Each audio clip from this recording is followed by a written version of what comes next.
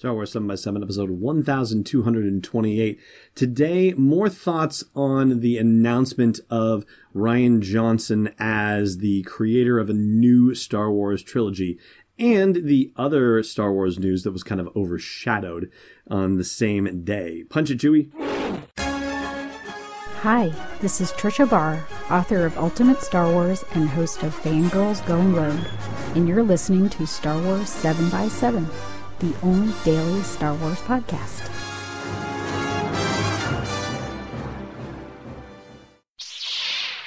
Hey, Rebel Rouser. Welcome to Star Wars 7 by 7. I'm your host, Alan Voivod, and, I want to go back to the initial announcement that launched 1,000 blog posts. And the initial announcement happened during the Disney investor call. And just so you can hear it for yourself, here is Bob Iger revealing the news about Rian Johnson and the new Star Wars trilogy. We had big ambitions for the Star Wars franchise when we acquired Lucasfilm 5 years ago, and we're already exceeding our expectations. The Force Awakens and Rogue One alone delivered more than $3 billion at the box office, revealing the tremendous, enduring appeal of this franchise and establishing a strong foundation for the future. We're thrilled to have 2 new Star Wars movies in theaters during this fiscal year. The Last Jedi opens December 15th. Ticket pre-sales are strong, and the excitement will only intensify as we get closer to the release date. And we just wrapped production on Solo, our second standalone Star Wars movie. It's essentially the Han Solo origin story, and given the huge popularity and global affection for this iconic character, we expect a lot of interest and enthusiasm when it opens over Memorial Day weekend. We've got more great Star Wars movies already planned for years to come. In addition to the 2019 release of Episode 9, we're very happy to announce that we've just closed a deal with Rian Johnson, the director of The Last Jedi, to develop a brand new Star Wars trilogy. Now, I don't know about you, but a few things strike me about that. First of all, it sounds like he's reading from a script, which, it's an investor call, so I imagine they have these things very carefully scripted out, right? So that's number one. But number two, it's from somebody who is just delivering facts. And believe me, the way that Andy Gutierrez revealed it on the Star Wars show, like the enthusiasm and the excitement is all there. Of course, that was part of our episode on Friday, episode 1225, in talking about the initial breaking news of that situation. And here's the thing. When I did the podcast on Friday, or actually it was recorded on Thursday, not long after the announcement of the new trilogy, and it debuted on Friday, I talked about what this means for The Last Jedi. And ultimately, I said it must mean that The Last Jedi is a really good movie, because why would they have given him a 3-picture deal and said, hey, go ahead and develop a whole new trilogy, and if the movie wasn't any good? Clearly they have seen enough of the movie, and it's supposed to be final, it's supposed to be locked, so they've probably seen the finished product at this point, and they think so highly of it that they said, all right, you got an idea for a trilogy? We'll bite, let's do it. But that's not even the utter and complete reality of the situation, and that's what I want to bring to your attention today.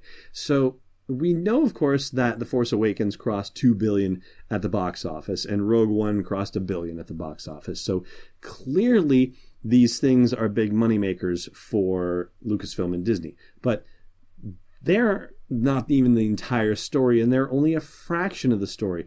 Where the real money is for Lucasfilm and for Disney is in the licensing and merchandising thereof.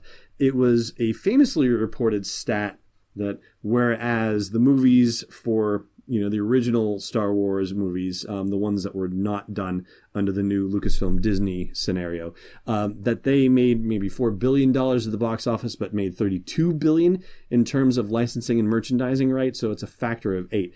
I don't know that the factor is as crazy wild anymore, but it still is significant. Now, as far as our current day situation, it's not easy to get at that number because it's not just something that Lucasfilm comes out and says, wow, we made billions of dollars or anything like that. No, you got to get to analysts to figure this stuff out.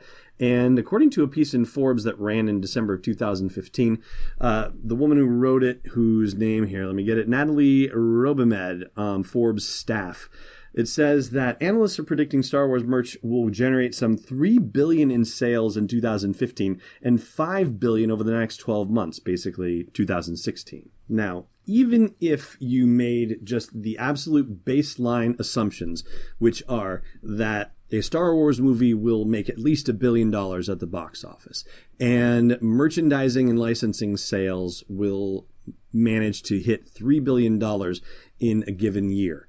Well, that basically means that at a bare minimum, Rian Johnson has been given the keys to producing $12 billion in revenue for Lucasfilm and Disney. And I'm not talking about The Last Jedi at all as part of this calculation. I'm just talking about the new trilogy that's been announced. If you assume a base minimum of $1 billion at the box office per movie, and you assume a base minimum of $3 billion per year in merchandising and licensing, right? So just for the sake of ease of discussion, let's apply each of those to each of the movies, right? So if Lucasfilm is doing one movie a year, right, then you could say, all right, the $3 billion in licensing and merchandising, let's just apply it to whatever movie is coming out that year.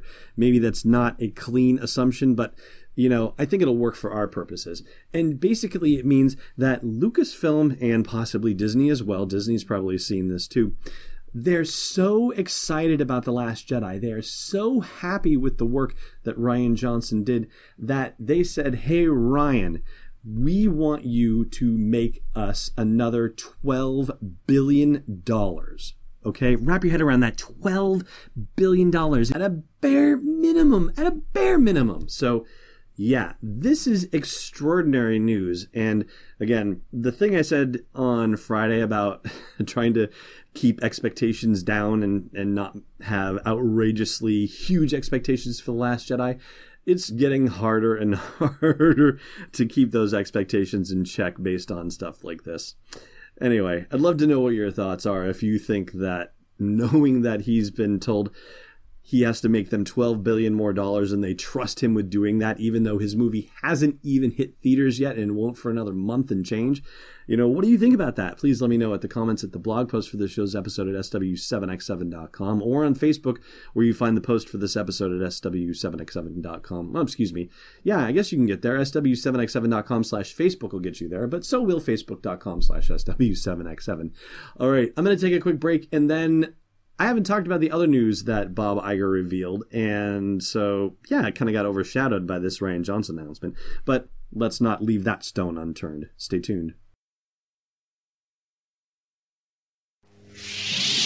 Hey, Rebel Rouser. The Last Jedi is coming out in theaters in December, and so it's time for you to brush up on your knowledge of The Force Awakens. Luckily, I've got the thing for you. It's the unofficial Star Wars The Force Awakens trivia book. It's available on Amazon right now. Just go to sw7x7.com/TFA to get right there. And inside you'll find more than 501 galaxy-spanning questions and answers about The Force Awakens. Again, it's the unofficial Star Wars The Force Awakens trivia book, sw7x7.com/TFA.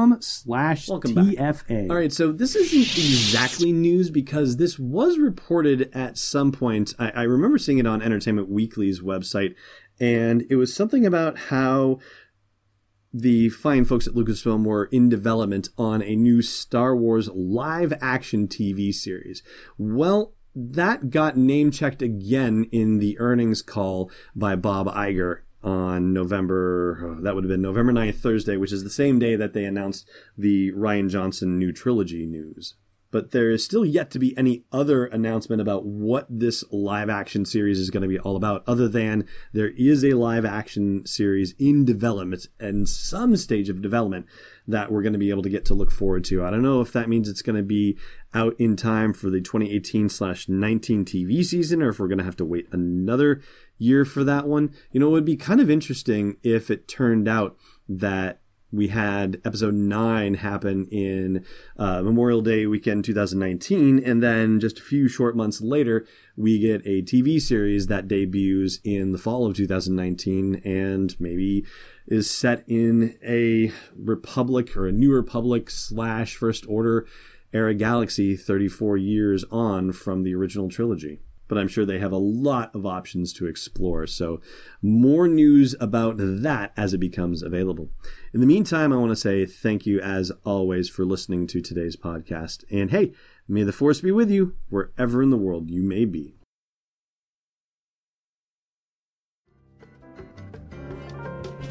Thanks for listening to another episode of Star Wars 7x7. And hey, before you go out into an asteroid cave, check out SW7x7.com for show notes, links, photos, videos, and more.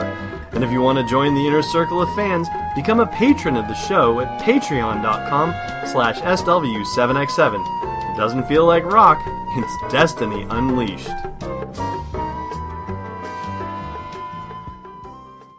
This podcast is not endorsed or sponsored yet by Lucasfilm Limited, Disney, or 20th Century Fox. It is intended for entertainment and information purposes only. Star Wars, the Star Wars logo, all names and pictures of Star Wars characters, vehicles, and any other Star Wars-related items are registered trademarks and/or copyrights of Lucasfilm Limited, or their respective trademark and copyright holders. May the force be with them. All original content is copyright 2017, Star Wars 7x7. We hope you love it. Mother's Day is almost here, and you can get her the most beautiful, time-tested gift around. A watch she can wear every day from Movement. Whether your mom is into classic dress watches, rare and refined ceramics, or tried-and-true bestsellers, Movement has something she'll love.